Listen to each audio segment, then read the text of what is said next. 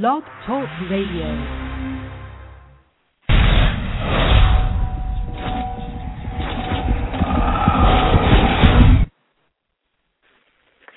Hey, everybody.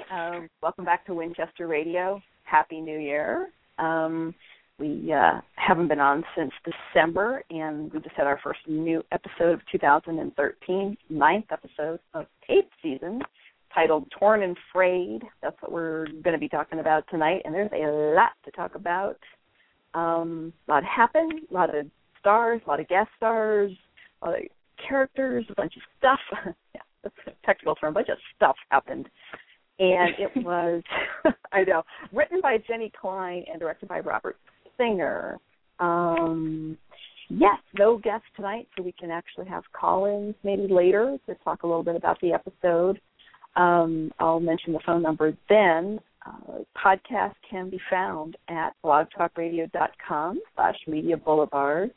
You can go to our site, winchesterbros.com, and click on the Winchester Radio icon. That'll take you right there. You can subscribe and get us through iTunes. And, of course, you can always find all the news on our podcast and everything else supernatural at our Facebook and Twitter as well, which is Winchester Bros. Hi, Becky. Hi, Jenny. Shall we get started? Sure. Okay. Like I said, like a million things happened. I thought it was a great way to come back strong. I mean, we had a big ending with Citizen Fang, and it was like an all-star episode. It was like just about every recurring character for the season was in this episode. Yep. It's like we don't have anybody to forget. Even though it wasn't, even so much happened, it was really paced really well. I was impressed with that. Because when I went back and watched it again, I was like, this is overload, but I don't feel overloaded. No. So I'm really impressed with how well it was paced as far as writing and directing. Yes, it was. Yeah, I didn't feel like anybody got shorted. They had a lot of story ground to cover, and they covered it. And, yeah, I was not bored. You know, it kept moving right along. And, yeah, it was good to see everybody, though I'm very sad about the world's most adorable angel. Rest in peace, Alfie. or Samandra. I was sorry to see Alfie go because I was very optimistic that he got saved. Yeah, and I know it served the purpose of showing everybody just exactly how bad Naomi is and how much she has Cass under control. And poor thing, that's the poor Cass is trying so hard to make up for everything that he's done, just bit by bit. It's almost like Misha's fight, random acts of kindness. Like he just popped into the park and healed the crying baby, and it was just so sweet. It's like, I can fix this. I can't fix the whole world, but I can fix this. And he's just kind of doing it, maybe one little bit at a time. And now he's got one more thing to try and make up for it, and he doesn't even know it yet or remember it. I think that's the worst part, and I'm really, two ways, happy that Sam and Dean are figuring it out so quickly. One, because that means it won't drag on, and I appreciate that. As someone who watches, Spanish language soap operas, I get real frustrated when storylines drag on. So I'm glad it's not doing that, but I'm also glad, since we're getting the reconciliation of the brothers, that this is what's going to bring them back together in a way. I appreciate that as well, that they found a common ground and a common friend. Yeah, they were both genuinely worried about him. They knew something was wrong. They still know something is still wrong, no matter what Cass says, and they're both genuinely concerned about him, and that's really nice to see. And that neither one of them had to go to the other one and say, look, I think this is going on with Castiel. They both realized it at the same moment, and I appreciate that as well. Yeah. I also really like it's a sign of that they are friends, and they value their relationship and their friendship, because when Cass needed help, and he was not desperate, but it was important, and he told both of them, I need you to stow your crap and help me, and they did. They didn't get petty. They didn't argue with him. They just did it. Sorry? They were not happy about having to stow their crap, though. But they did. But they did it. And they usually, they never really took, commands from people like that except for, like, Bobby. So. True. Mm-hmm. Very true. Mm-hmm. Yeah, because, they could have, like, said, no, and kept right on arguing and fighting and splitting up and being petty and saying, well, if he's coming, I'm not going to help you and blah, blah. But, yeah, he said stow it, and they did. He said they may not have been happy about it, but they did. I have to say that I think the last scene of this episode was just so sad. And it's like, Sam and Dean are back together like everybody wants, but it was just so sad because, it's basically saying, yeah, they're never going to have a happy life. Nothing's going to happen. They're never going to have a happy life because they're always going to be stuck doing this. Sam could have went to Amelia and had his life, but he knew he couldn't. He could have. He could have. Dean gave him the out. But I think even if he did go off with Amelia, he would still be constantly worrying about what's Dean doing. Is Dean safe? What's happening with the world? Could I be saving the world right now? He took a whole year off not worrying, so you kind of have to wonder. He took 2 years off not worrying when he was in college, and he took another year off not worrying this past year. So you kind of have to wonder. I think he could have reassimilated. I think he's more, in my opinion, I think this was more the realization that his existence does put Amelia in danger. And the fact that he had that. I don't think at this point in time he could go and live a normal life. When he was in college, yeah, he could, because all the stuff that's happened in the 8 years since hadn't happened then. He hadn't died and went to hell, and Dean hadn't went to hell and went to purgatory, and their parents, John hadn't died. All this stuff hadn't happened then. So the 2 years in college, I could totally see being fine. Last year, I could even see him living a normal life last year because he thought Dean was gone. Dawn's a totally different person. He thought Dean was gone. And so, he was like, screw it, this whole hunter life has taken everybody that I've ever loved. I'm going to just give it up. But now, Dean's back, Dean's hunting, there's things going on. They've got the things with the Chans and Kevin Tran and his mom, and trying to close the gates of hell, and, all this stuff going on that he can't just quit. We will agree to disagree on that. Well, you know what? I'm like going to be like the third sort of corner of the triangle of opinions, because I think Sam coped with a year off and coped pretty well, but I don't think he didn't spend a year not worrying. I think he spent the year like coping, but learning how maybe not worry. He learned how to deal, and I don't think he was carefree or always 100% enjoying what he was doing. And we know from Jim Michaels that his trip to the cabin was not the first time he'd been there when he found Dean, and he didn't even know Dean was going to be there when he went. So I think,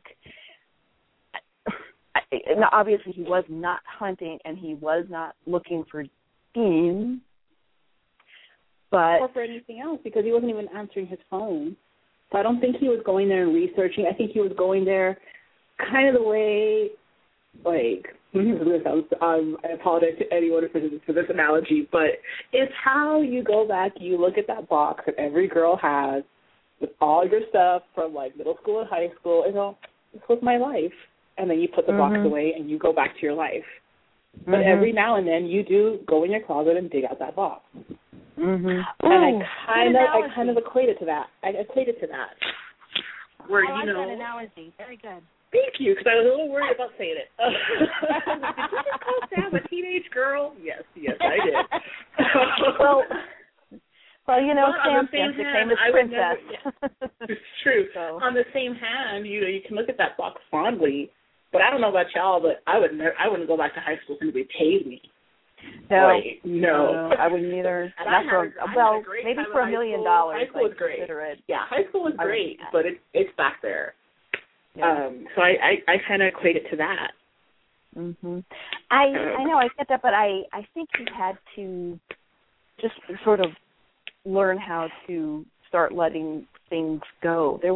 He had so much baggage. I think it was taking him a year to kind of unpack it and put it away, you know.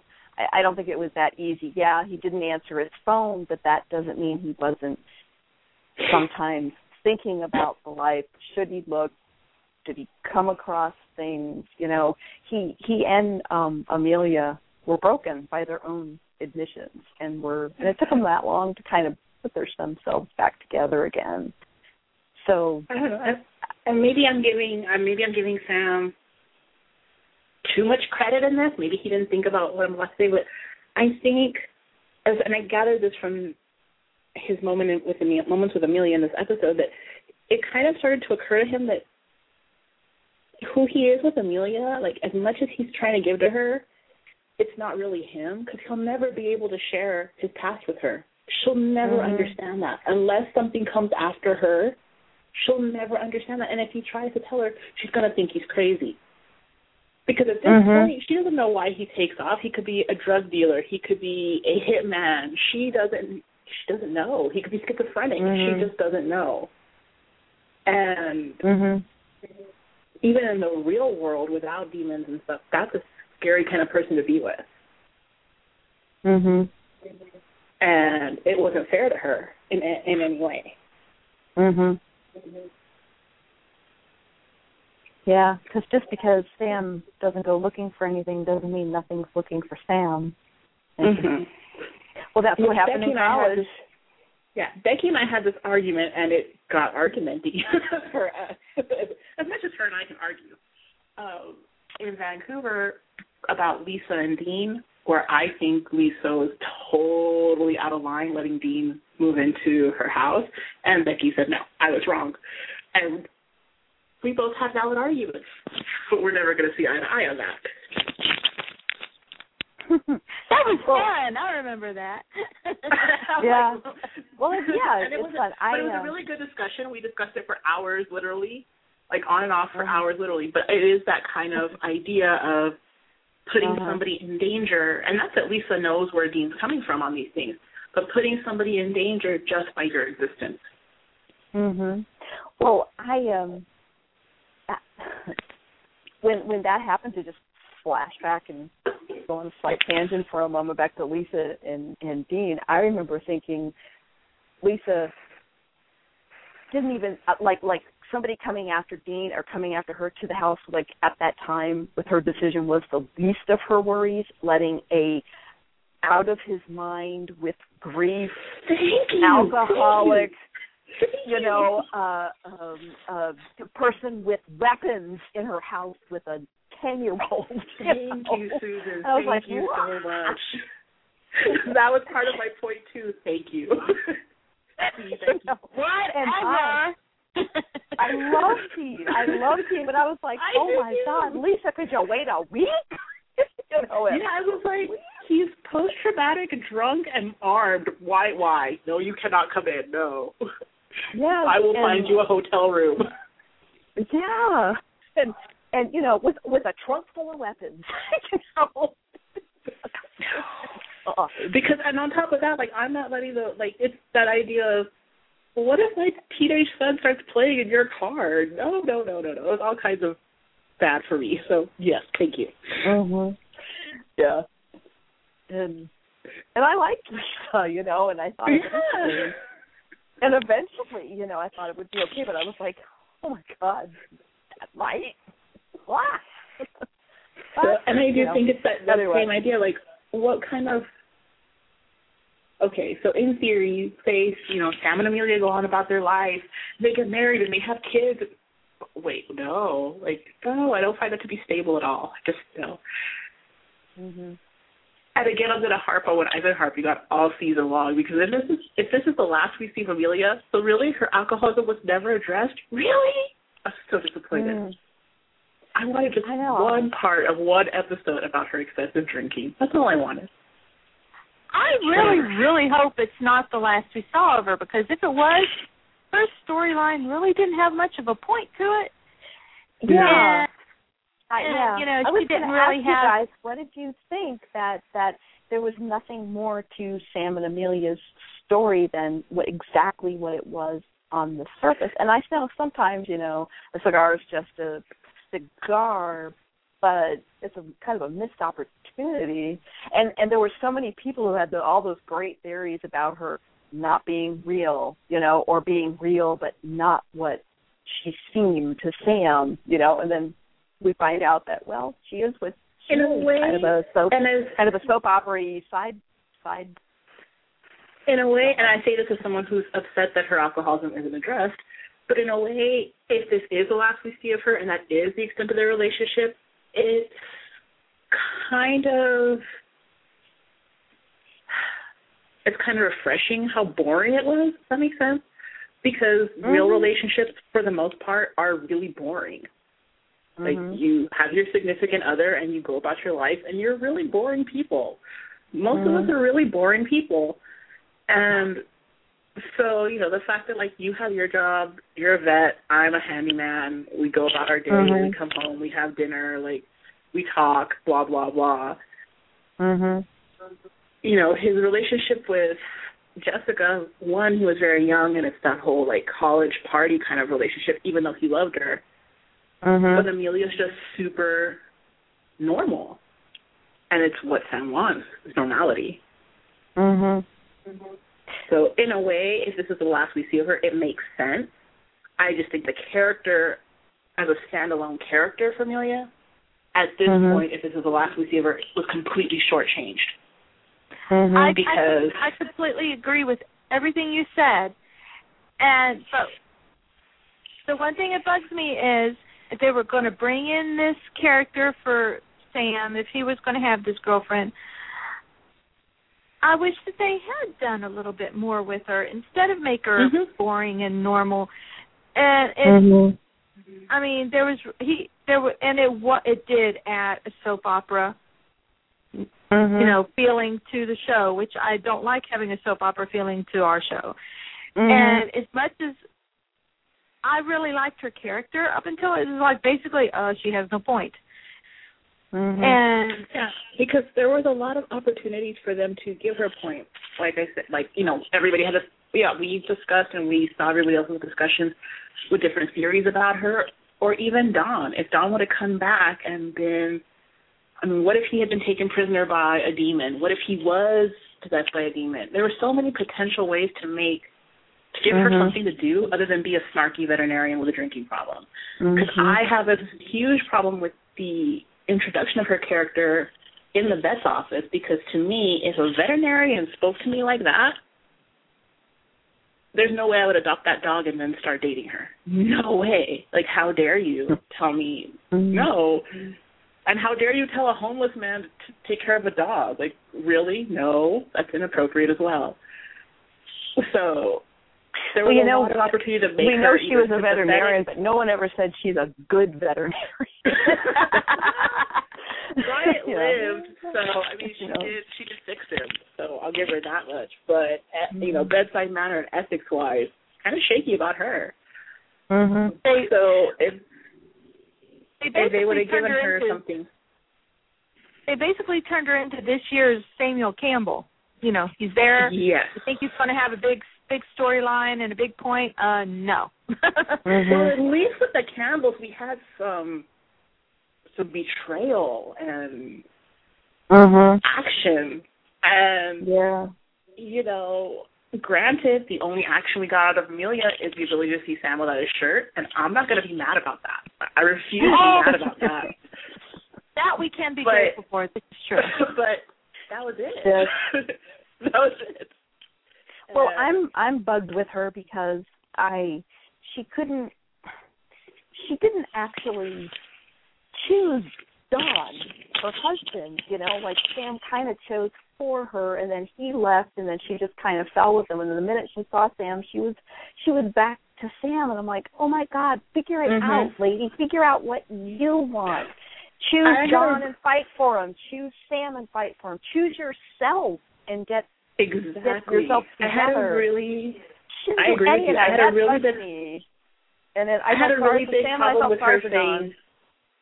Yeah, I had a really big problem with her saying, like, well, no, but in 2 days at 7:30, either you'll show up or I'll show up or we'll both show up.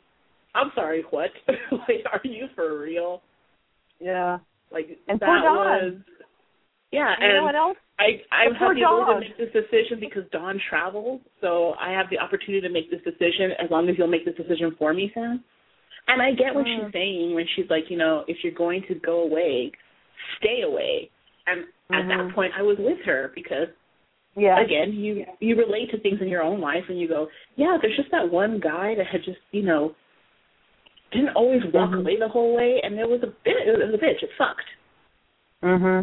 So I got her up until that point, but her whole 7:30, guess who's coming to dinner kind of thing, like, no, I wasn't okay with it.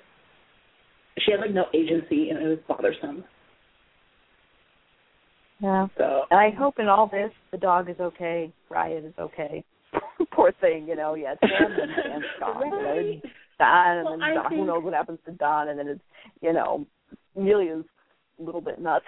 So I don't know. Yeah, she's not exactly the most stable veterinarian. I wouldn't be surprised to see him hitting the road with his little sack of doggy treats in his mouth going, I got to find somebody more stable. I'm out of here. I want the homeless guy back. That's right. Where is Riot? I mean, come on. He's at Amelia's house going, I want the homeless guy back. He had his head on right. Maybe he left with Dawn. Too bad Dean won't let him in the car. So. Well, he could travel with Sam and Dean, but Dean won't let him in the car, so it's not going to work out. Speaking of Dean, yes. I have to say that this was the episode where, they both broke up with their boyfriend and girlfriend in a way, because I don't like the way Dean blew off Benny. I find it really upsetting. And it had a whole, obviously there's the joke of, it being Benny and Dean's relationship, but I kind of equated it more to, like, Dean being Benny's AA sponsor. Exactly. Yes. And a sponsor, you cannot blow off. You can't do that when you're a sponsor, because that's when people go off and have a heroin overdose or drink themselves into oblivion. When you're an NA sponsor or an AA sponsor, you can't do that. And the call that Benny gives him at first, it's totally a cry. And Dean's like, yeah, a cup of coffee, blah, blah, blah. And I get at that moment that Dean's like, yeah, I can't. And that's valid at that moment. But later on, you can't meet your friend for a cup of coffee? Really? Dick. And I know he's doing it because Sam gave up Amelia to stay with him, so he feels like he needs to give up Benny for Sam. Sam hadn't given up Amelia at that point.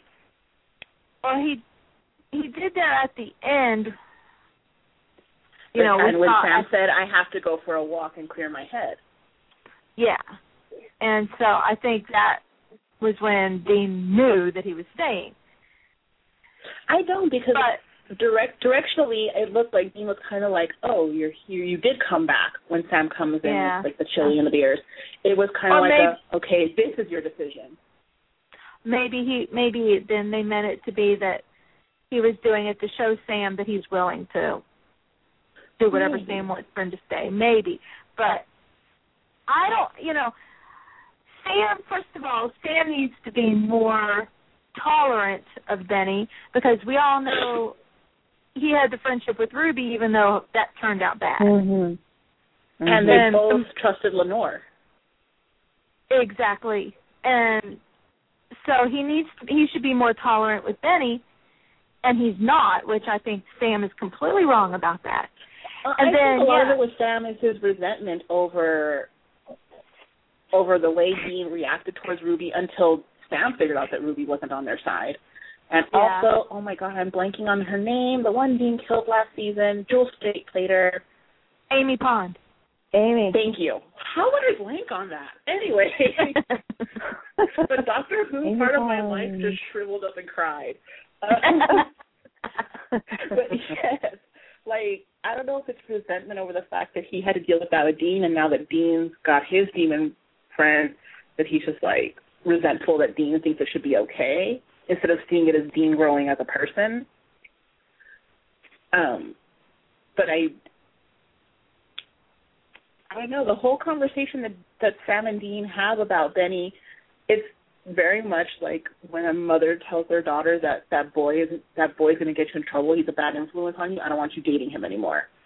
It was just that kind of conversation, and I was like, really? This is really? Because this vampire has saved Dean's life. He's the reason we have Dean now. Mhm. I'm really, really worried about Benny, too, because it's very obvious he was going to start eating all those people in that park. Yeah.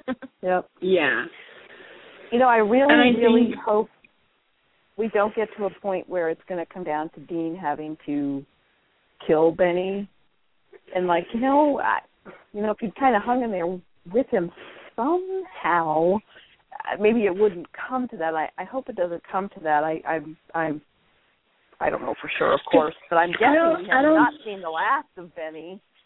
So no, I don't think it's just that Benny is teetering on the edge of feeding. I think you got a real big sense of he's lonely.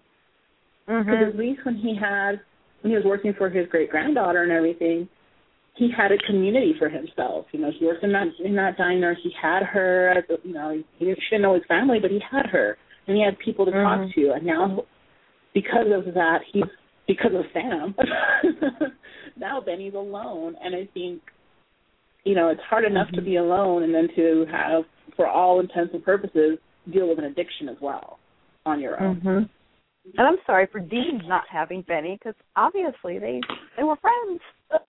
It worked both ways, and they had each other's backs a little bit, kind of brothers in arms and military. And it's kind of nice that Dean had a friend that wasn't an angel or named Sam.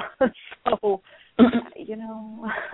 it was nice to see him. I don't know, it would be a nice change if by the end of the season we got a surprise and everybody kind of came around, and it's like Benny proved to Sam could change his mind. It'd be interesting. I mean, it's just, Dean did kill Amy. Yeah, but in a way, there's really nothing that. I mean, what would you have them do? Take Benny along with them hunting? I don't think Benny even has an interest in doing that. Like, no matter what, Benny's just going to be kind of a lonely individual. And that sucks. So I really feel for that character. I'm currently watching the scene. Completely different subject. But I have to ask this question. I'm currently watching the scenes where Sam and Dean are storming the warehouse, and they're using the angel swords to kill the demons. And Castiel gave them to him and said, "Oh, by the way, these can kill demons too." And it's like, since when?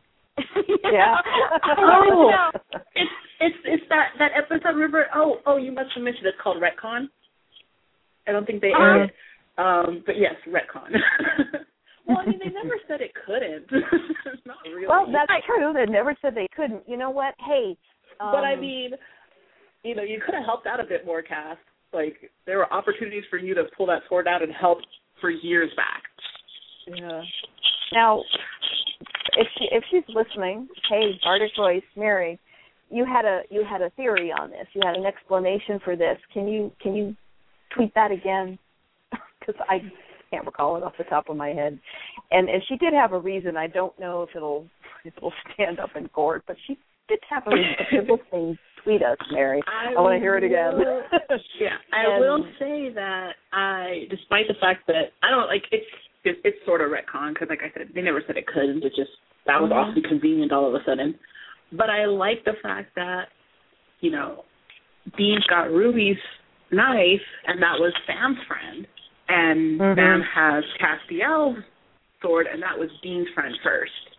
And so I kind of liked that parallel. I thought that was kind of neat. Yeah. I don't know if it was on purpose, but it was neat. Yeah. Amanda just tweeted and said, "Remember, Ruby used the angel blade on the Hellhounds." That's right. When was that? I don't remember it. That was season 3. There wasn't an angel blade in season 3 because Castiel didn't show up till 4. Okay, then it was season 4. I get season 3 and 4 really confused. I don't remember. When was this? I'm terrible with episodes. I vaguely recall it. Was it Ruby or Meg? One of them. I'm pretty sure it's Ruby. Refresh my memory, Amanda. Tell us more, Amanda. Tell us. Cage T. She says, okay, that was Meg, not Ruby. Oh, yeah, it was Meg. Okay. Okay, so I do remember that she had, I remember that now. Yes, thank you, Amanda. I remember that. So there you go. Castiel's just clearly being very, very lazy. It's not that it was impossible, it's that he's lazy. Just kidding, I love Castiel. Nobody get mad at me. I love Castiel a lot. Yes. I wonder what's going on with his eye.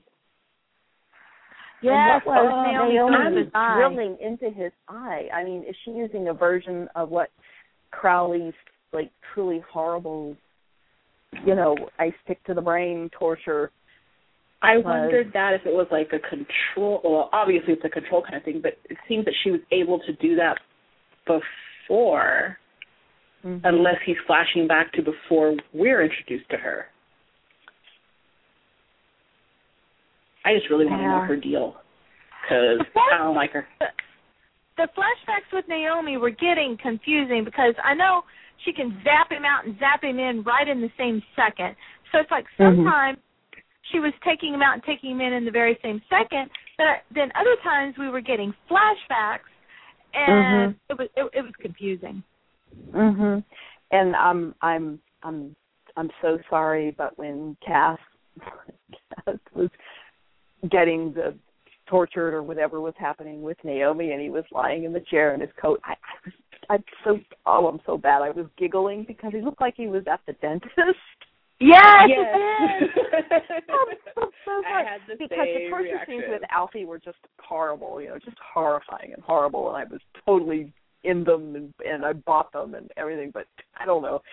Cass in the dentist chair, still wearing his trench coat. It just looked wacky. I'm sorry, everybody at Supernatural. because there were other scenes. I completely agree.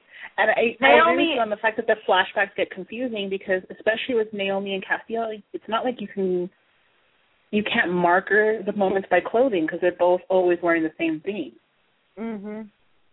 So, someone needs to put some Vaseline on the lens for flashbacks, please, because I need help. And it's obvious that Naomi is just the worst dentist ever. That's an eye, I don't know. And I don't stare easy, I don't squint easy, but anything with eyeballs and fingernails really, really bothers me. So, that I was like, please don't go to his eyeball, because when again, I don't know what season because I fail at this kind of stuff. Where the doctor was trying to keep himself alive and was going to dig out Sam's eyeball. Oh, that was not okay. Monica Hargrove just tweeted to us that it was a spy cam that Naomi was putting in, a spy cam so she can feed him. Well, that it's kind of like a spy cam, an angel version, I guess. But she can. so she can know and hear and see whatever all Castiel's doing at all times, and Castiel can do what she says at all times, kind of thing. Like, that's a good idea. Mhm. Yeah. So maybe it's in his eye, I guess. It's in his eye. Mhm. Maybe. I'll have to see. All I know is I don't like Naomi. I don't like her. No. Whatever she's doing, I don't like her. Mhm. Because this is the only thing that throws me off about that is that Alfie, he's aware of it because of Crowley's poking in his brain. He's aware of Naomi watching them and controlling them. So did Naomi do this to everybody? Or was it an ability she already had? Mhm. like whatever, senior partner white room ability she has. Yeah. KG_supernatural just tweeted and said, do you think everything is angel interference? Telling Benny about the portal, watching Sam and Amelia's house, manipulating the angels. Is it all linked? That's a good question. Ooh, good theory. Yeah. I like that. I wouldn't doubt it because angels are watchers. And you get that idea also because the moment where Sam's sitting on the bench and Castiel pops in and says, watching humanity, it never gets old. Right. And, angels are watchers. It's what they do. Mhm. So, it reminded me a little bit of Falling Skies. You guys watch Falling Skies when they put the little spy creature inside Noah Wiley's eye? It was very similar. No, I've been meaning to watch that, but I haven't watched it. You're just insured I'll never watch it. Oh, it was like the creepiest, most. It was great, but it was. You just know that's kind of a nightmare right there, don't you? Yeah. Oh, yes, yes, it was, and it happens more than once. So you lost me at Noah Wiley and Eyeball. Oh no, Noah Wiley. Do you not like Noah Wiley because he's a badass in this show? Not that. I'm not a big fan. Kind of. I don't know. Well, he's really good in the show. Really, yeah, I'm kind of the whole thing with Naomi being, I don't want to say evil but not being a good guy as far as our perspective, because every villain thinks they're the good guy, but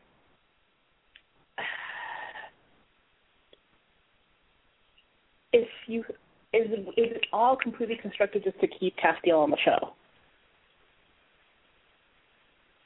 Like, if it is, I'm all for it because I like Castiel.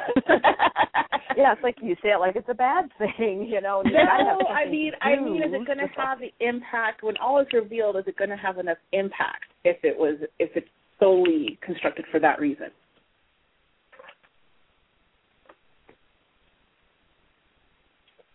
Well, that's my concern. Yeah, that's my concern. I trust Supernatural. I think no. Well, although I was disappointed with Amelia, so I don't know. Well, but I think it has the possibility to be that complex, especially if they tie a lot in. And I want to know more about Naomi. Is she the only one? Is she working on her own? Does she have a whole squadron? Yes. And where is her rank in the hierarchy of angels? How high up is she? Mhm. I still want to know what happened to Kevin's archangel. He's a prophet. Where is he? Right. Was he killed? I mean, they lost tons and tons of angels, but archangel. But wouldn't another one be appointed? What? Wouldn't another one be appointed, just like with prophets? Prophet dies, another prophet rises. Shouldn't it be the same way with your archangel? think, and they are archangels. You'd think they could handle more than one prophet. One archangel, 12 prophets. They're archangels. What are the rest of you doing, God? So yeah, I still want to know where his archangel is, but I don't know if we'll find that out ever. By the way, the finding out there's an angel tablet was a surprise to no one. Exactly. No. It's like, Crowley, come on. I couldn't believe we talked about that surprise. The funny part about that is that the shot to when Crowley says it is such a dun dun dun type face shot, and everybody watching the show across the world went, duh. Exactly.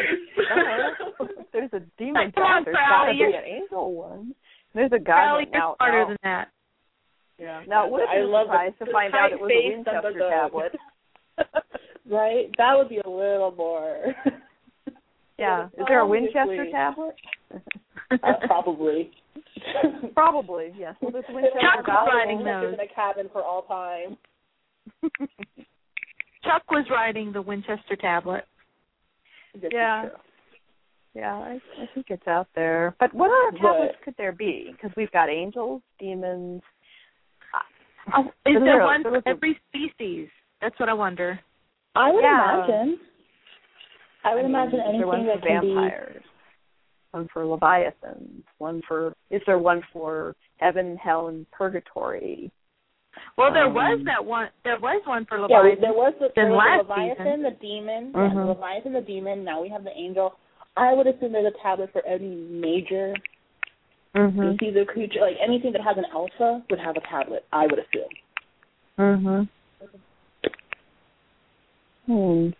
I think it's really cool. I'm not complaining at all. It just wasn't a surprise that there's an angel. No, not at all. Well, that's okay. But because now Crowley can be after that. And they're after the demon tablet, and yes, it opens up a whole bunch of possibilities. We do love Crowley, and yeah. I wanted to ask y'all what you thought about him using Bob Singer's Kathmandu as the opening song. I liked it because it was such a parallel to Purgatory. That's what I was like. Was it supposed to be saying I'm going to Kathmandu after I get out of Purgatory, or is it saying Kathmandu is Purgatory? I was all confused. I took it as Kathmandu is Purgatory because it was all like a previously catch-up kind of montage. And we got so many Purgatory scenes in the montage. That's the way I took it. I thought by far not my favorite Bob Seger song. So no.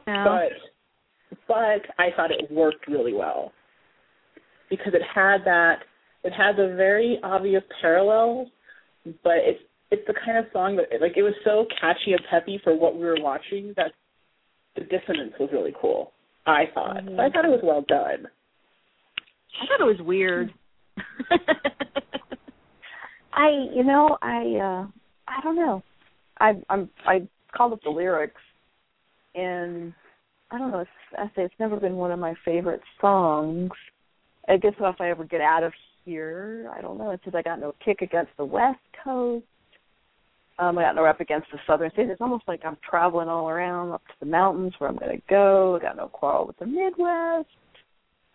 I think it's a very good song choice for the show, for the season.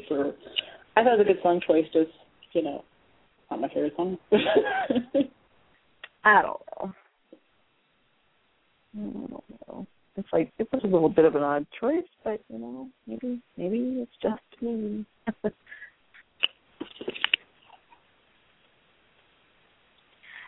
And it's in Nepal.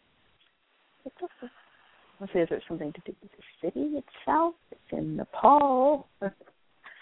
Anyway, probably spending too much time on it. Yeah, it's like Amelia. It's just there.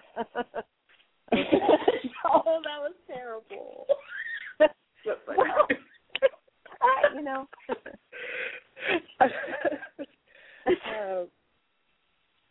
For now, it's just there. I thought the talking. What did you guys think of the talking burning bush? A poor man who got burned. Well, and flung back. I thought it was interesting that the show used that. Mhm. That's Old Testament, right? Yeah. Oh yeah. Really Old Testament. Yeah. Yeah.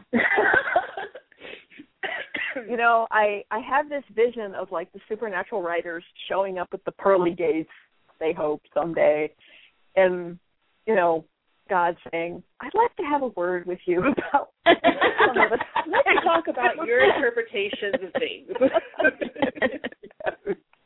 And a whole bunch of angels standing around tapping their foot, you know, going, really? Well, and I will say this, one thing I've always liked about what the show has done with angels is that if you are someone that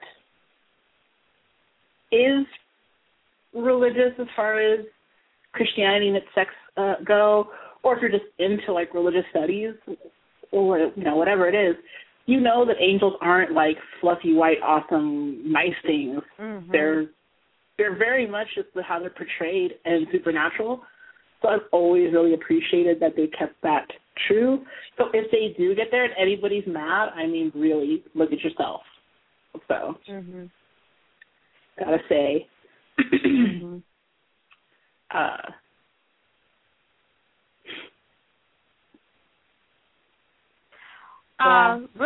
Real quick, while I'm thinking about it, I want to announce the winner of our Win a Free T-shirt contest from Ripped Apparel.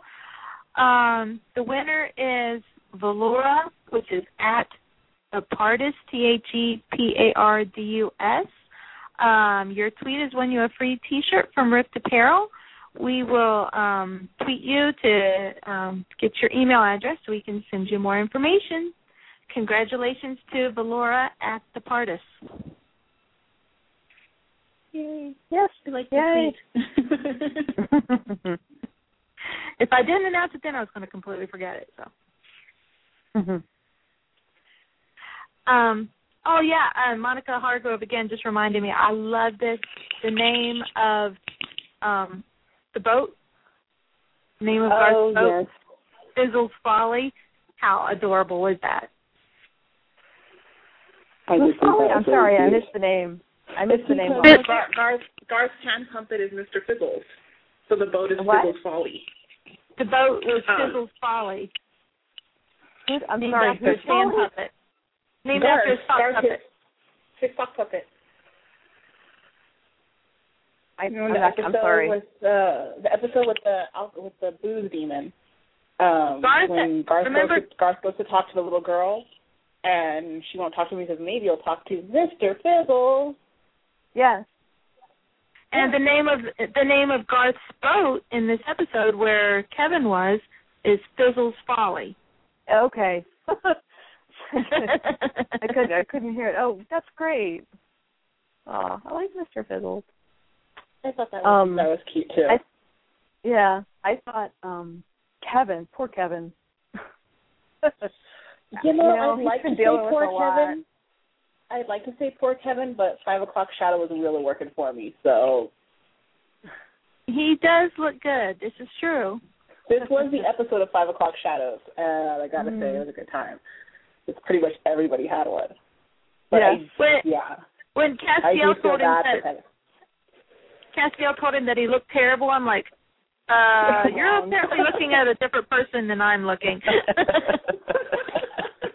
Yeah, same reaction. I was like, no. Well, I thought he had a really wonderful line of dialogue that I think really touched something in both Sam and Dean, and he said, I can't enjoy a world I need to save. And that's pretty much how they live their lives. I agree, and I really would have wished that Sam would have been there for that scene. Yeah. Because I feel like it made more sense. Yeah, I feel like it would have made more sense for Sam to hear it, especially what we get at the end of the episode. Because I just don't think Dean can enjoy a world, period. I just don't think he has, like, the ability, the know-how Mm-hmm. If and when they banish all demons, they have nothing left to do. There's no need to hunt. I don't know if Dean can actually function. Mhm. It's like I'm not a demon hunter or anything, but I'm the kind of person, and you really have to work at not being this kind of person where if there's nothing to worry about, I find something to worry about, and I worry that I worry too much. Yeah. And you get the scene earlier this season where they're at the farmer's market, and this is why I say that Sam could feasibly go back to life and just be that guy. But Sam's moseying along, enjoying his organic farmer's market apple, and he's like searching for a case. Because even though they have something big going on, it's not enough. He has to actually be doing something, and he's proactive about it. Whereas Sam's like, can't we just take a day off and have an apple, dude? Yeah, and it's not just Sam. I mean, I think for being a hunter, Garth is he fits in just fine. He gets in, and he gets that's kind of his job. That's his job. Garth specifically told Dean that he has other interests in his life. Yeah, he leaves it at the office. He's able, and not necessarily literally, but when he can leave it at the office and enjoy right what he's got. Like he was excited to go back home and see his girlfriend and sit in the hot tub, And, but then you have Dean who he reads the comics. He likes Marmaduke, and stuff. But Dean's not like that. No, you have Dean that's either hunting or falling asleep with a bottle of beer or watching porn. Or apparently watching boxing on mute, so whatever. But almost on very, very quiet. Yeah. Well, that scene where Cass pops in to watch Dean sleep, which was that'll just never not be funny with him just popping in and freaking out the guys. But when they first came on that scene and they showed Dean, sleep on the couch, in his clothes with a bottle of beer, I actually said, "Aw," out loud. It's like it's how sad. It's sad. I was actually like, "Oh man, that was so sad." And then he was, surfing busty Asian beauties, that.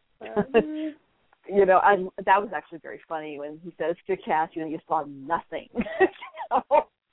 He's holding up. I did like, and I really liked the way Misha played the reaction to that. I thought it was really good. Mhm. Yeah, that was crazy. But it follows to be sad because he's on his own. He's surfing a porn site and then falls asleep with a bottle of beer. Speaking of your life in Winchester. Bless his heart. Speaking of his favorite porn site, bustyasianbeauties.com. So apparently Dean's into the Asians because he told Kevin Tran how hot Mama Tran was. So he did. Dean definitely has a type. Yes, he does. Yeah. And apparently, in rehearsal, those things he was saying was a little more naughty than... Oh, yes. Lauren did tweet that Osric told her they were a little dirtier than what we got to see, so... I'm hoping for some gag reel on that. Unless it's stuff you can't say on a gag reel, which I wouldn't doubt. Oh yeah. Yeah, I miss Mama Tran. I hope we see her again soon. She's so fun. When I saw Kevin, I thought, oh, maybe, but well, apparently Kevin sent his mother away. Which I'm very curious to know where she is, that they assume she's safe. Yeah, because they would have where is this fabled safe house you speak of? Mm-hmm. Yeah, did they send her away with one of Garth's hunter friends or something? Because she has to be protected, too. Mm-hmm. Yeah. Because for no other reason, someone can use her as bait, or someone can possess her, and if they possess her, then they know where the boat is. So, yeah, I'm very, very curious as to where she's hiding out and who's protecting her. Not to say that Mama Tran can't take care of herself, because we've seen that she can, but it's a big bad world out there. Yeah. Oh yeah. Yeah. I'm very curious, because have the writers been like feeding every episode with little bits and pieces and clues that are going to be leading to the last couple of episodes? Are we going to be able to look back and go, oh, that's right, we were puzzled at the time, but now it makes perfect sense. It's like, is there something more? Like with going back and watching season 6 and seeing like the progression of Castiel, once you understand what he's doing, when you go back and watch it, you're like, the signs were there. That kind of thing? Yes. Yeah. I hope so. Yeah, I like when things get interwoven like that. But I have faith in this season's writers, because I'm really, really enjoying the season. It's definitely taken a step up from the last couple seasons. I think it's a lot tighter. I think there's a lot going on. To go back to it, I'm still really torn about Amelia. Do I want her to be? It's funny, because do I want her to be just like normal? And yeah, that's all it was. It was just something, a little normalcy for Sam, and that's her purpose, and we're never going to see her again, or do I want more to her? Because it always turns out that somebody knows somebody else, somebody's related. They turn out to be a demon, a bad guy, an angel, blah, blah, blah. I'm like, not sometimes, they're just a normal person who is what they say they are. So that's why I said I see the charm in it being her being that what we perceive as boring, but a very normal relationship, because I have to say that when I think is it in Swan Song? I think it is, which is probably why I feel this way, but whatever. When we get that everybody in Sam's life was grooming Sam for that moment, and that everything was designed and controlled, I was like, oh, really? Oh, please. Mm-hmm. I didn't enjoy that, because I thought it was it was just a really heavy-handed retcon, in my opinion. And so that's why I would again.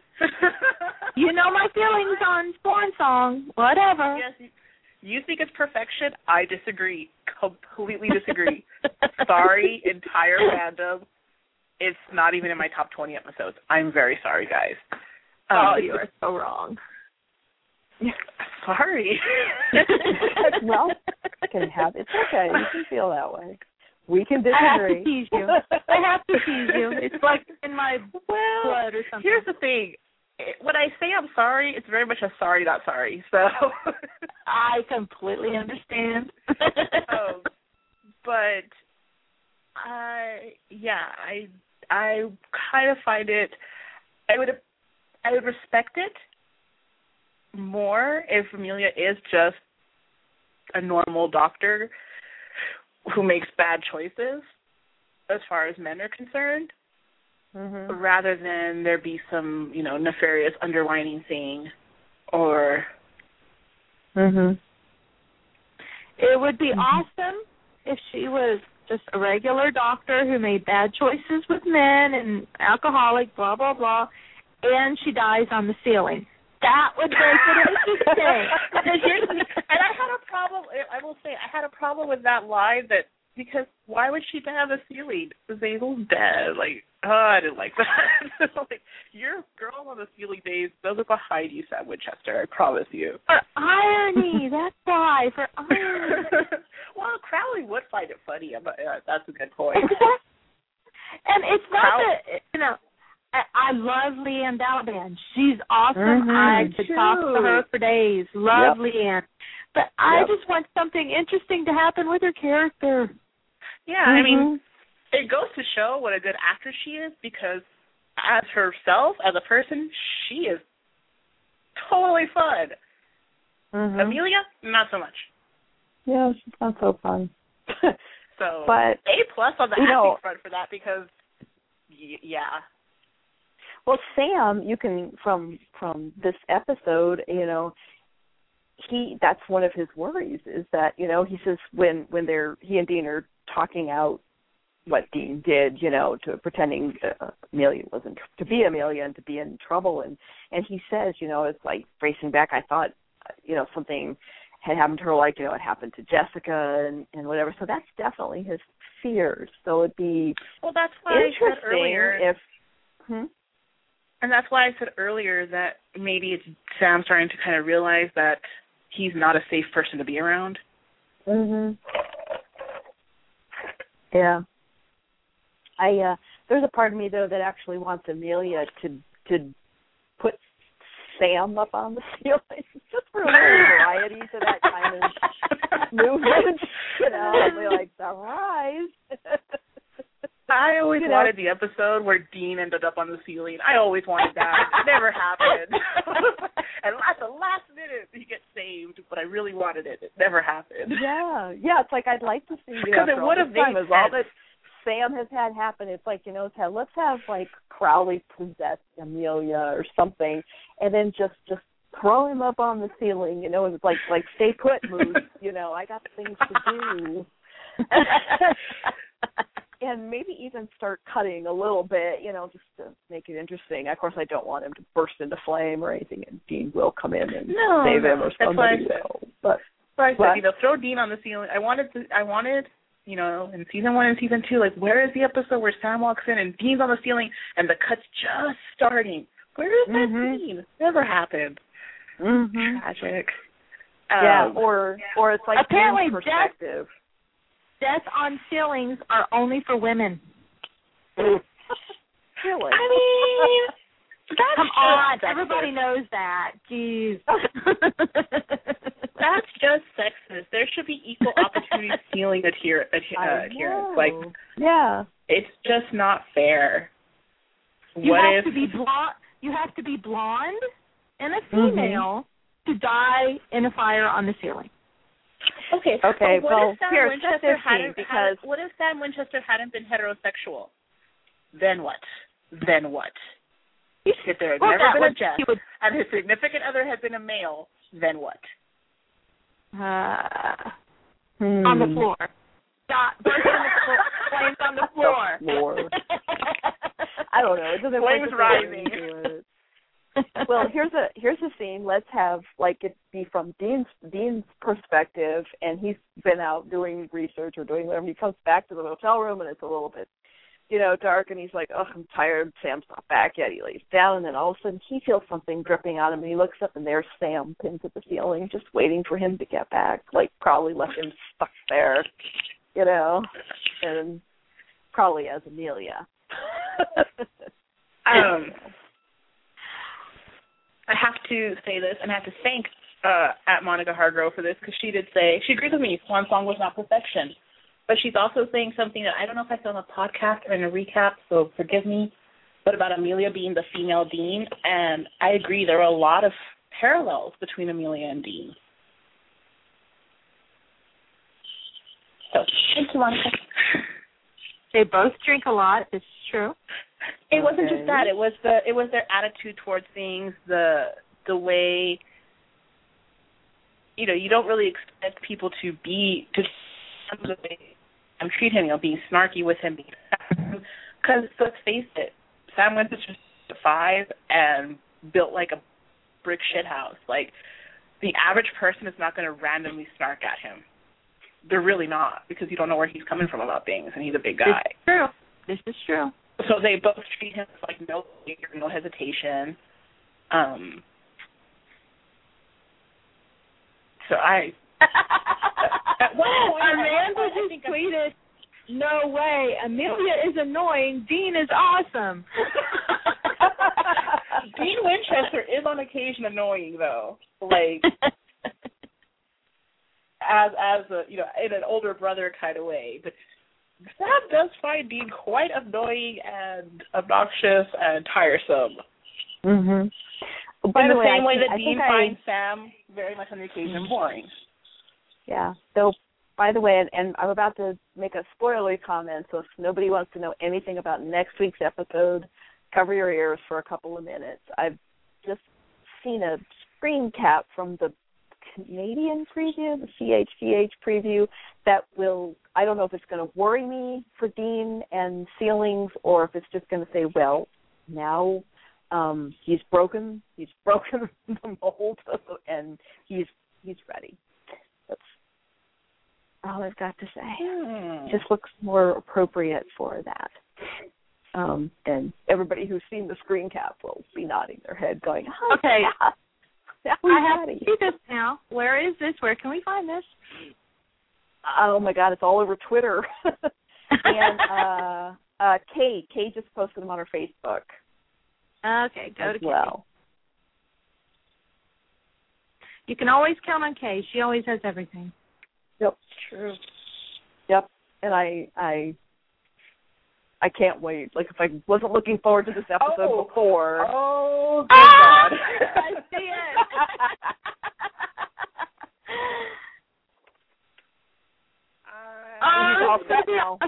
This is going to be awesome. I will say this. Jensen Ackles had a blast with that. Oh, yes. Oh, yes. And you see what I mean now? He's all set. He just needs the white nightgown, and we're ready. Oh, Dean, maybe you should not have put on that wig.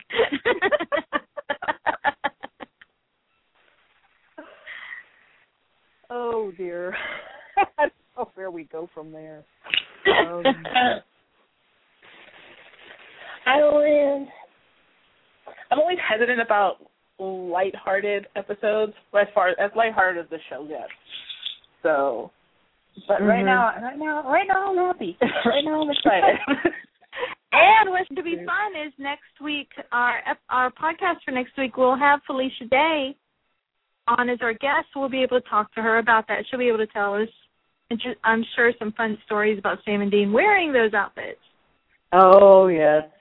It'll be good to have her on again. She's fun. Oh, I know. You were talking about, Sam being a very physically impressive and imposing figure, and I do not disagree with that. But when he and Amelia, in this particular episode, they've just had sex, but she's off who knows where, and comes back in wearing Sam's shirt, and he's still in bed, and he's kind of like on his side and sort of a little bit turned in on himself, and he actually looks vulnerable, or and he has the intention. I think the body language was the intention in that. He looked disturbed, and I thought it was a really great acting choice right there. He did a great job, because we know how tall and strong and imposing he can look, and he looked totally the opposite in that scene, and I think it was great. I thought it was really well done. Direction and acting were really good in that, because it can't be easy to be that physically impressive and then make yourself appear so diminutive. And he did a really good job with looking that vulnerable. And this is the same man who, as an actor, gave us a scene when he says, "Wait your turn," and you're completely terrified of him. To be the same man who is giving you a very obvious reading of vulnerability. Really impressive. Really, really impressive. Yeah, I like that a lot. And, when he rolls over and sits up, it was not unpleasant to look. Not unpleasant at all.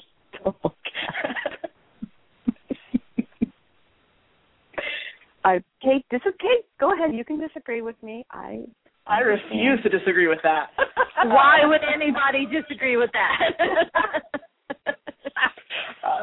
I'm sorry, but they're out there. That's okay. That completely redeemed that scene for me, so we're good. I enjoy Amelia's hair, and I enjoy Sam's hair, and I enjoy Sam's shirtlessness. So it was all in all really good. It was a scene with good hair and a good chest. Yep. But That's just was hairier than usual. Apparently, Sam Winchester no longer waxes. He does not have the time. No, things have gotten very, pardon the pun, hairy for him in the last 2 years, and he hasn't found the time for personal grooming. No manscaping, no manzillion. No, he trimmed the sideburns. What more do you want from him, Susan? Jeez. He's a man, not a machine. Oh, gosh. Anyway. So are you happy with where Sam and Dean are at the moment in their relationship, which is a little more understanding of each other? I thought Dean was pretty mature about things. Usually they're both kind of argumentative and petty.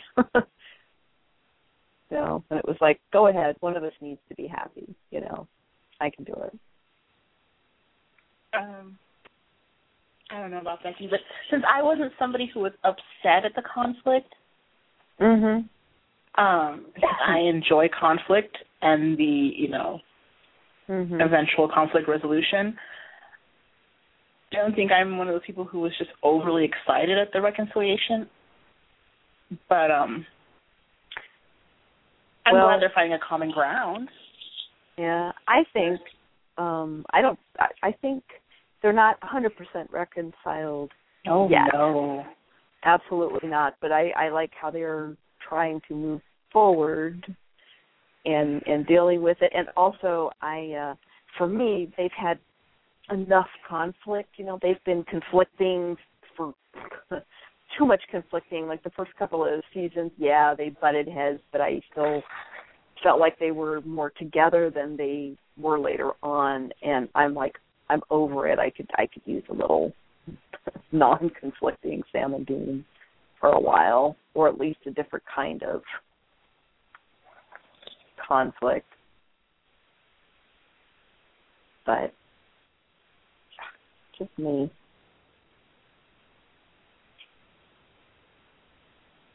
I'm trying to, before I say this, go ahead, because before I say something, I want to make sure I'm not mistaken. So ignore me being quiet. I'm hoping that this is the last of Sam and Dean fighting for the season, and that they can just get on and go on with their lives and finish out,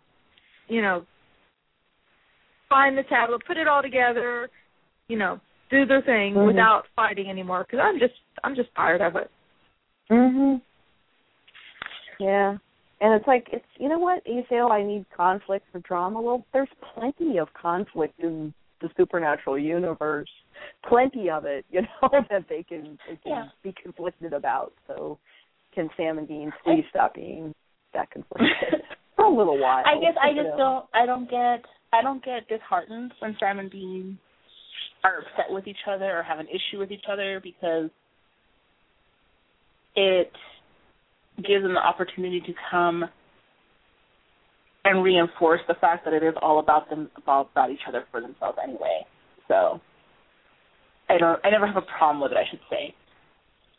I was checking, and Dean saved Sam's life twice in this episode. I like that. That's all. I'm glad. And neither time did Sam say thank you. Neither time. But whatever. But do you think Dean expected it? Because between the two of them, they've saved each other's lives so many times. Well, on the first one, thank you, no, thank you. On the first one in the graffiti hallway, he looked a little bit like he expected it, just a little bit. Well, that is Dean. And in the second one, in the torch room, he looks kind of more like, that's right, yo. Yeah. Now, speaking of the graffiti, angel graffiti, I had no idea just spray painting over it would work. I thought you actually had to break. Like maybe it's specifically for a devil's trap where you have to actually break the circle and break the seal. But because I thought it was hilarious, and I don't know if it was intended this to be, and anybody who knows of this culture might agree with me, but when I grew up, I knew a lot of graffiti artists that did, like, murals and all kinds of stuff, but there's also the idea of tagging over somebody, and you literally cross out their name, and you write your name, and you win. And that's how you battle, and you win. And so I thought it was hilarious. They're like crossing out Crowley's tags for themselves. I thought it was funny. But I don't know if that was the intent. But, yes, the graffiti battle was very much amusing to me. Oh, and another point, when poor Cass was so traumatized by Naomi and the torturing and whatever, and he was so upset. All I could think was, and he was so emotional, and all I could think of is, it's the attractive crying man. Oh. I saw it, I was like, oh. And, it's their own fault that I come up with those things, because they started it with the French mistake. It's their fault. Like, oh, it's the attractive crying man.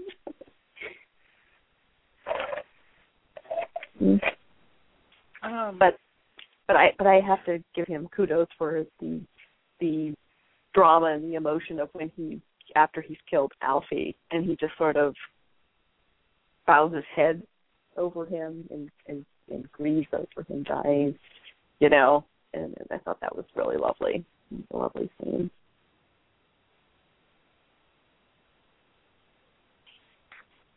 I was so sad to see Alfie die. I loved Alfie. I know. And when Becky and I saw Alfie's rescue scene, we saw part of that get filmed. So that's a slight spoiler for that for us, and we were both like, "Oh, he's gonna be okay! Yay!" Because we didn't know the rest of the episode. Yeah, we walked away from that super stoked. What we watched him film, Castiel take the thing off of his head. Sam's fighting in the background, and then Castiel touches his face. So we're like, oh, he takes the torture device off his head, and then he heals him. Woo! Yay! Yeah, we were like, yes. We were so wrong. Then we walked off. We saw that, and then we walked off. So, Yeah, and it's like I thought it's so nice. You guys were so hopeful, and you just knew he was going to be okay. And I'm like, you should have known. There was good precedent that. This analogy just popped into my head.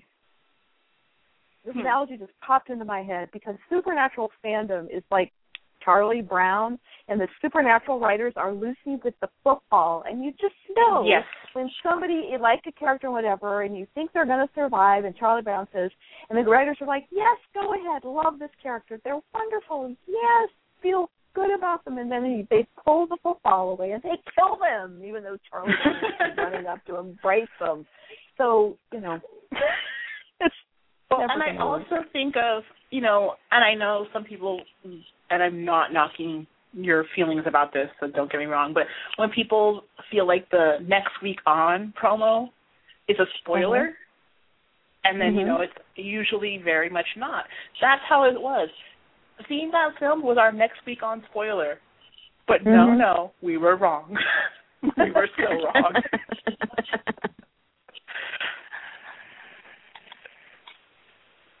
I'm not sure. Oh, it is. In the scene, and I wasn't sure.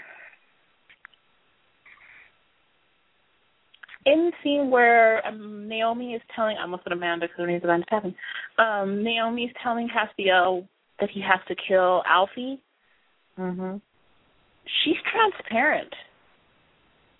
I thought so too, but I couldn't tell if it was just the lighting with the windows behind her. It's just that moment, and you can see the bars of the windows behind her, through her. I thought the same thing at first. It was just a trick of lighting. No, you can see the bars of the window the window pane through her. Ah, so I'm not the only one who noticed that. Okay. No, and it's just in that moment. And I thought it was maybe just like my TV, but no, I'm watching it on the computer right now, and it's, yeah, I've noticed it. She's transparent. Yeah, I watched the episode 3 times. I noticed that every time. But I thought it was because of the lighting in the windows behind her. No, because then as soon as she leans in on him, she's completely corporeal again. And then when she pulls him up, she's transparent, and then he blinks away, and she's still transparent alone.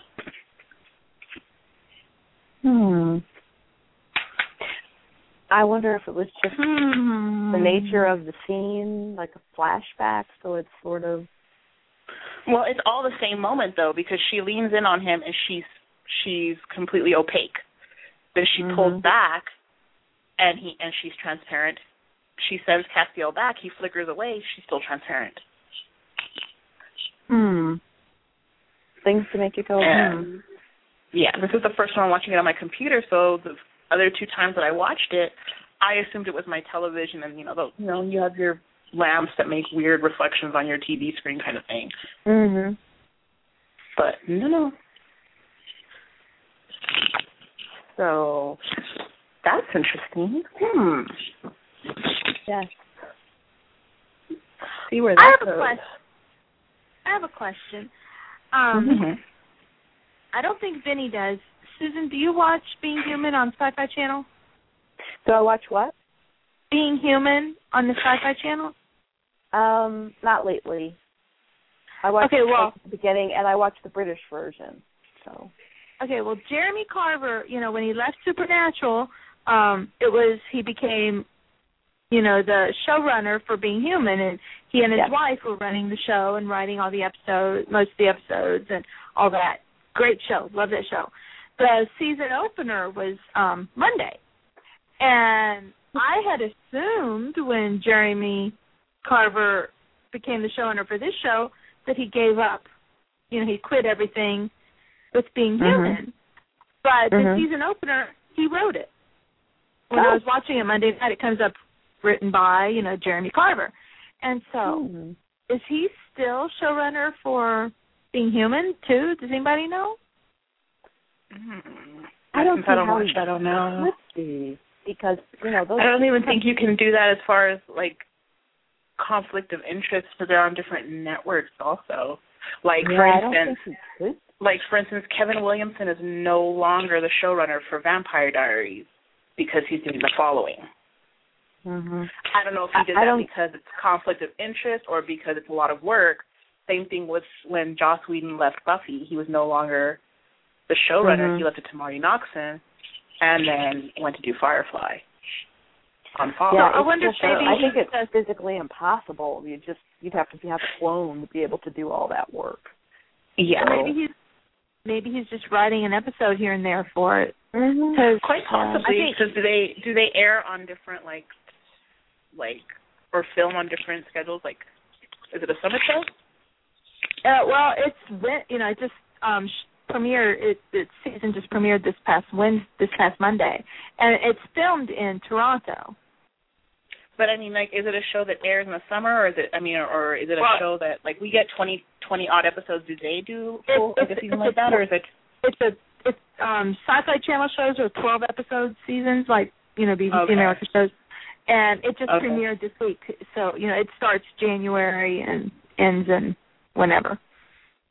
I've always wanted to watch it because I know Mark Pellegrino is on it, and I think Catherine Elizabeth on that. Mark Pellegrino was on the premiere episode too this year, and it was one of the best season premiere episodes of any TV show I've ever seen. It was excellent. It was really, really good. So Jeremy Carver, watching it. It's a great show, and it just steadily keeps getting better. Each season it gets better and better, and the season opener this week was awesome. Cool. I'll put it on my growing list of things to watch because Becky says so. It's a long list, y'all. Yeah. I have more DVDs than I have, I think, years left in my life to watch them. You know. It's true. You know. Much to Sam and Dean's dismay, I'm a serial cop show watcher, so I fall into abysses of Law and Order and NCIS and CSI, and it's hard to pull out of those. I like NCIS. That's my obsession right now. I'm just started the show over from the beginning, and I'm back in season 8. I'm in the middle of season 8 right now, and all I do is watch NCIS right now because Mark Harmon's a good everywhere. Time. It's everywhere all the time. USA, just turn it on, there they are. Exactly. I love NCIS. I love it for the characters.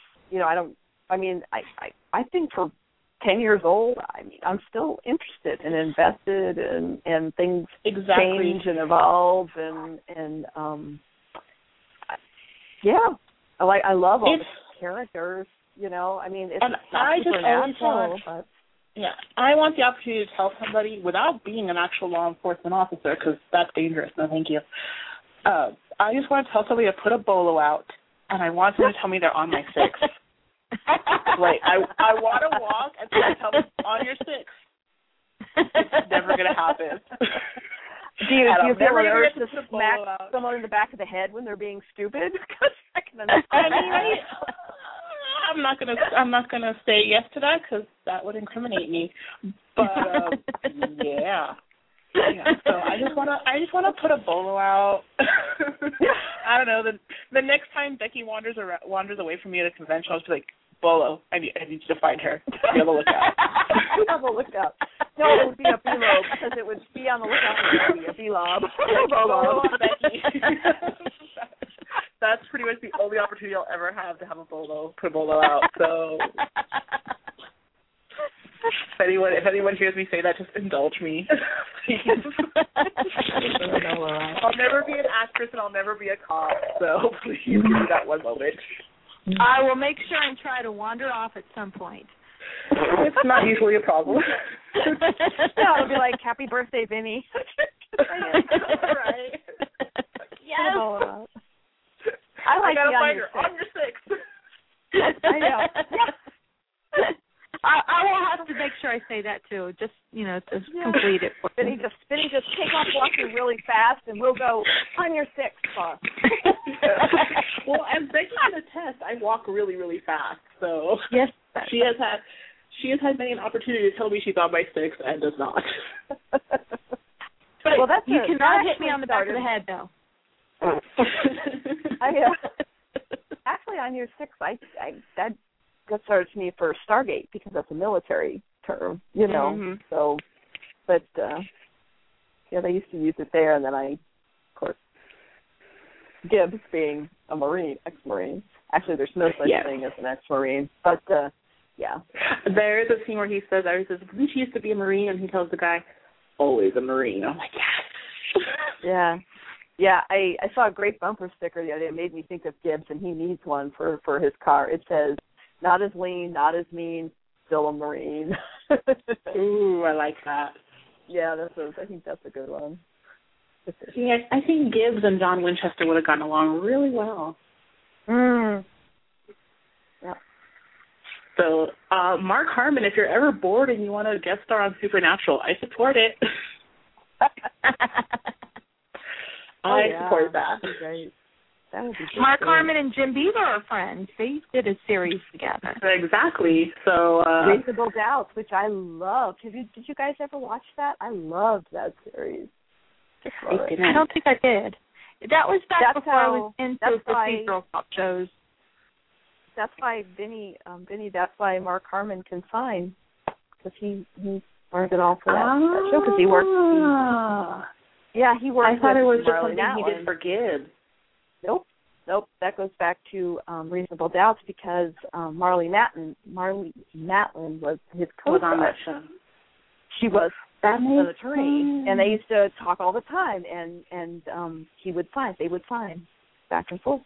So yeah, that's where, and that's why when it showed up in NCIS, I just flipped out because I like, wee, I love that. Every time Gibbs and Abby sign, it makes me so sad that I don't remember as much sign language as I used to know. Really out of practice with it. Really out of practice.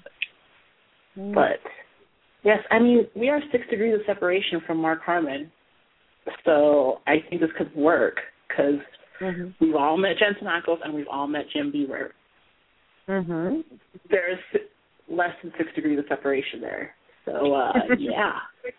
Because through Jensen, you can get to Mark Harmon 2 ways, through Danielle or through Michael Weatherly. Mm-hmm. Go. Look into this, people. Yes. Bolo. Bolo on Mark Harmon, thanks.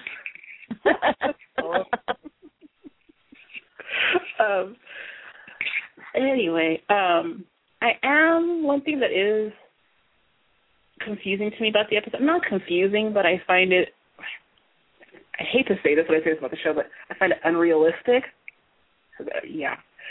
But, really? There's something about the show that's unrealistic. I thought it was real. I hate when I say that. Is, what on earth could Kevin possibly be trying to figure out with half a tablet? Like, Gar's boat is completely wallpapered with attempts at deciphering the tablet. I wonder if it's just written in a different language than the other one was written in. Well, I mean, I guess it would be hard to decipher half a page of a book in English for me. If you rip the page down the middle, I'm not going to follow the story. But I also can't, if you rip a page in half, I can't pretend to try to figure out what the other half of the page says. I had assumed he was just deciphering the top half that he had and not worrying about the bottom half. Yeah, because if it was broken horizontally, which it was, you're at least going to have the first half of the story, and you got to perhaps wait to catch up the second half. But I mean, if it had been a vertical cut, yes, that would have been. But I would assume the bottom half of something is where the bulk of, the real impact of the instructions would lay. Yeah, but maybe he's going to find the far second half and he'll be ready to go with the first half. Or maybe if he gets enough of the first half, he can extrapolate the second half, sort of. That's what I wasn't sure. Like, is he trying to translate the top half, or is he trying to assume what the bottom half is from the top half? Because I try to look at the things on the wall, all the papers on the wall, and none of them really look like translation. It looks like symbols. So I'm just curious about it. Don't know. I am curious. Well, hopefully we'll get some kind of answer. This is episode 10. That was 23 this season. Got 23 this season, and they're filming 16 now, or done with 16, about to start 17, and they're somewhere. They're getting down to pretty gritty, frankly. It's like, okay, they really got to be, starting to tie things together and up to head into the end of the season. So, very interesting. Maybe we'll get tiny hints if anybody's interested in looking for them. Some people don't want to know. I'm sure in true supernatural fashion, nothing's going to really start to tie together for us, the viewers, till the third to the last episode. Yeah. And we have no news on renewals yet. I know there was a rumor out there, and Mark Pedowitz, of course, was a big fan, but he didn't say anything specifically. Aside from the fact, I guess, Jensen and Jarrett are agreed for a 9th and 10th season, but hasn't been renewed yet. I mean, it sounds good, sounds positive. The ratings, I think, are holding. We're doing better. I would say it looks good because Mark Pedowitz did say that he would give a show an opportunity to tie itself up. Mhm. And being that they're already filming, they're already at the last leg of filming, it'd be really hard to tie something up with that little notice. Yes. So I think at worst, we'd get an abbreviated season 9. I would be really, really surprised if we didn't get a full season. So. Oh, I would too. But I think at the very worst, it would be abbreviated 9 or, in the future 10, preferably 11 because I prefer odd numbers for shows. But I don't always get my way.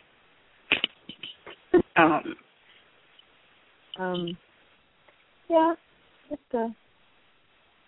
it looks good, but I guess we'll find out. It's nice when the days when we had early renewals, and we knew like February and whatever. But yeah, but I don't think it's going to be as bad as the first couple seasons where it was like right, really, really will they, won't they? I think it was terrifying. I don't think they'll leave the fan that bad. To be a fan. I'm wondering what the hell, But yeah, and we would be remiss if we did not talk about People's Choice Awards. That's Supernatural 1. Indeed. And actually went to the ceremony to pick up and present. That was a nice change. And I'll say one thing for you, People's Choice Awards. You learn from history, because if you thought your Facebook page and website blew up last year from not inviting Supernatural, this year I wouldn't have wanted to be you. Yeah. What I thought was, because I recorded it, because it aired an hour later for me than all you East Coasters and Central Time Zone people, whatever. So I recorded it, and I watched it later. I already knew we won for sci-fi and for fandom. So I watched it just for the heck of it, and because I already knew Big Bang Theory lost from this show, little girl, whatever. Anyway, not bitter. But the camera kept panning to Jared or Jensen quite often, especially to Jared. And I kept thinking, were there People's Choice people going, see, we invited them, see, they're here. Can you see them? Good. These are here. They're really here. Shut up and leave us alone. They're still here for the whole time. We didn't kick them out after they won their award. They're still here. I thought everybody looked very pretty that night. Jared, Jensen, Jen, and Daniil all looked lovely. I liked how, whether they meant to or not, Jared and Jensen color coordinated beautifully between the suit matching the tie, sort of diagonally. And Jen's dress. Yeah, her dress was so pretty. Yeah, Daniil, what's up with that? You had sparkly gold on. Come on, stay with the program. She didn't get to match. It would have been fun for a 4-way matching. She looked great, by the way. We should also congratulate her and Jensen on the little baby on the way, baby Ackles. She looked great. Little gold dress. And this is what I'm going to say about Jensen's suit, and this is all I will say about Jensen's suit. I was very amused that he got to give an award to a Maroon 5 while wearing a maroon suit. That pleased me greatly. It was just serendipity. It was beautiful, and that's all I'm going to say. I loved his suit. I thought it was a interesting choice and not a typical one where everybody goes black suit, dark suit. And I mean, I know Jared wore a dark suit, but he went with a little bit different tie, and I know he was trying to match Jen's dress. Yeah, and she looked very Aphrodite to me.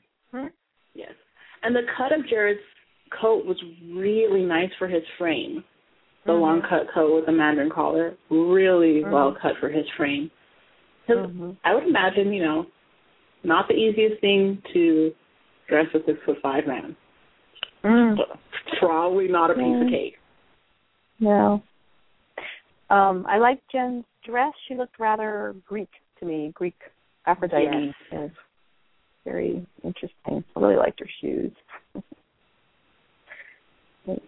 Yes, everybody looked lovely, and I enjoyed all the fun pictures they took, like in the photo booth things and whatever. It was just great to see them there and actually, accepting the award and then presenting. It's nice for them to get out every now and again.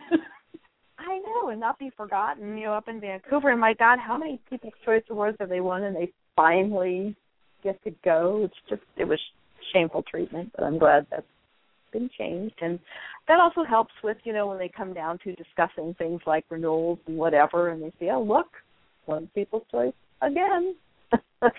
And, hey, congratulations to us, Supernatural Family Fandom won an award. I'm a People's Choice Award winner, and so are you. Right? Well, put that on my resume. Yes, I have won a People's Choice Award. I feel like, what? Forget it. Forget the scholarship I had. I have a People's Choice Award. Yeah. Lumps everything. Yeah, but that's pretty cool. And I tell you, the Supernatural fans totally deserve it. I mean, my goodness. I do think I gotta say, I think we're the hardest working fandom on the net. Mm-hmm. There's so many people that, we're a fandom that literally kept our show alive. There's very few other shows that can say that. Very, very few. So. Yep. And to not only win the People's Choice Award once, but we've got 2-3 years running here for at least one. So pretty amazing. It's just we got this. We got this. There was hopefully next year. There was 1 year that we didn't win. Fringe won for favorite sci-fi, which is that's my other favorite show. So if Supernatural doesn't win, it didn't win, I was happy it was Fringe because I love Fringe, which just ended last night and it broke my heart, and I'm still not over it. But okay. Oh, that's also on my long list of shows that Becky says to watch. Yeah. With. Yeah. So at some point in my life, I will watch Fringe. I will say this though, at Comic-Con, Fringe was my absolute most favorite panel that I went to, and I've seen one episode of Fringe, one. Mm-hmm.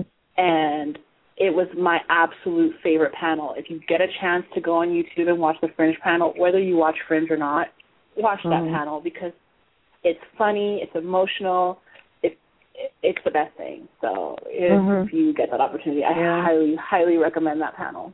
And it's on YouTube.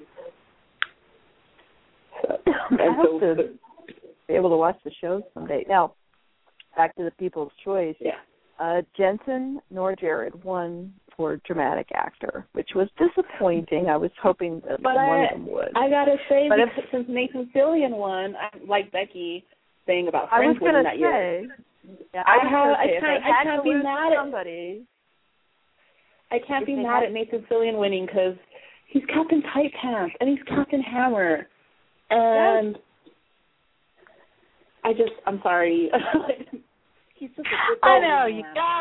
you gotta love Nathan Fillion. I do. I was going to say, if they had to lose to anybody, I'm glad it was Nathan Fillion. And I loved how he said, I think my brother voted for Jensen. Hilarious. Sorry, my dog keeps barking. Sorry about that.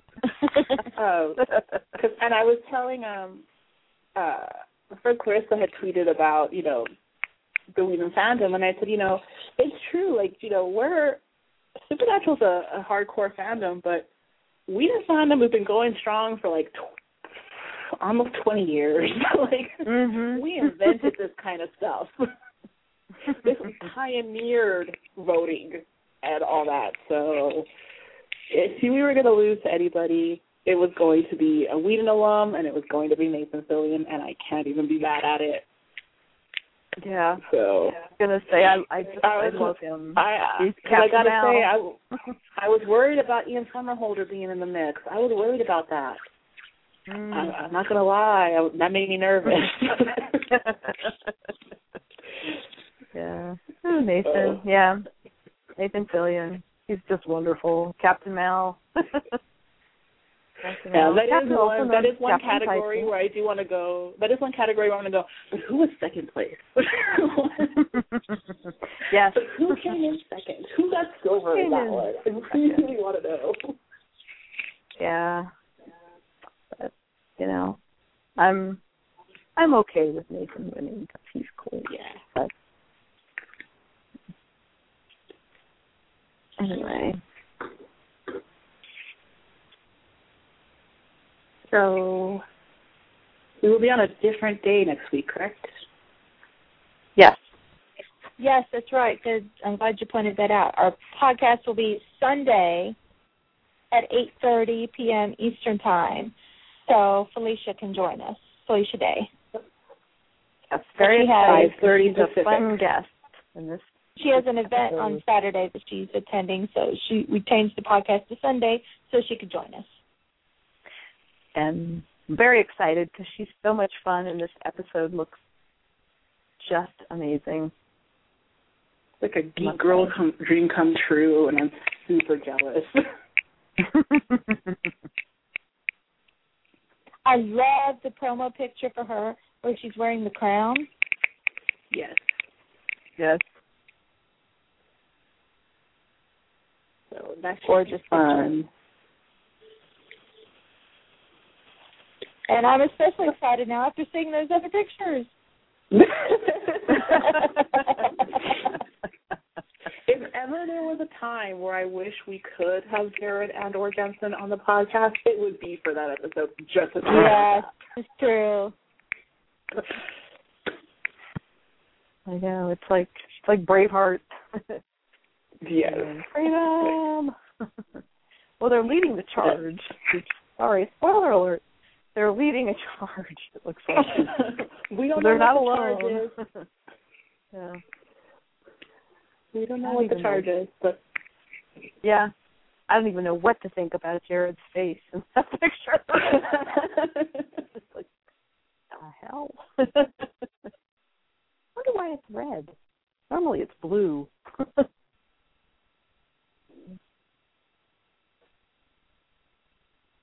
But I guess we'll find out. Anything else?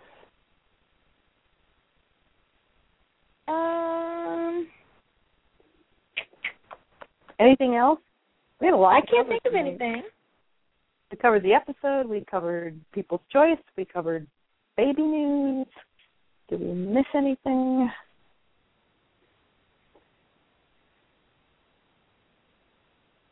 I can't think of a thing. Nope. No. More intrigued about Naomi. Yes. Not super sad to see Amelia go, but sorry to see Liane go. That makes sense. It's the last one. Yeah, I would imagine it'll be the last one for if she comes back, it'll be the last one for a long while. Yeah. Mm-hmm. So. I like Dean and Cass questioning the man from the burning bush because they're always funny. Cause, yes, that is a serious face. That was good. That was amazing. I like the Dean suit. But anyway. Okay. Well, before we go, I do like that. Yeah, before we go, I do like that Castiel acknowledge and recognize that he can't really be a hunter because he's not able to form certain connections. Mhm. I'm sad for him because I think he really wanted it. I think he really wanted that as a career perspective. But it's good that he realized it. Mhm. Yeah. But yes, that is my final thought.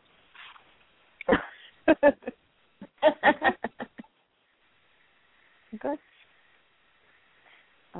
Thanks everybody for listening. Welcome back.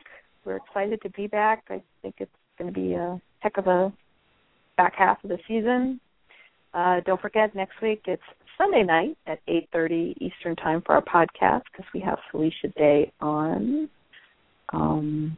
Keep checking our website, WinchesterBros.com, and Facebook and Twitter for Winchester Bros for all the supernatural news and podcasts. Remember, you can get us at iTunes, and blogtalkradio.com/Media Boulevard. I think that's it. You guys have any wrap up? I'm good. Good night. Good night, everyone. Morning. Thanks for listening. What's that? Thanks for listening. Oh, yeah. Bye, everybody. Good night, everybody. Thank you.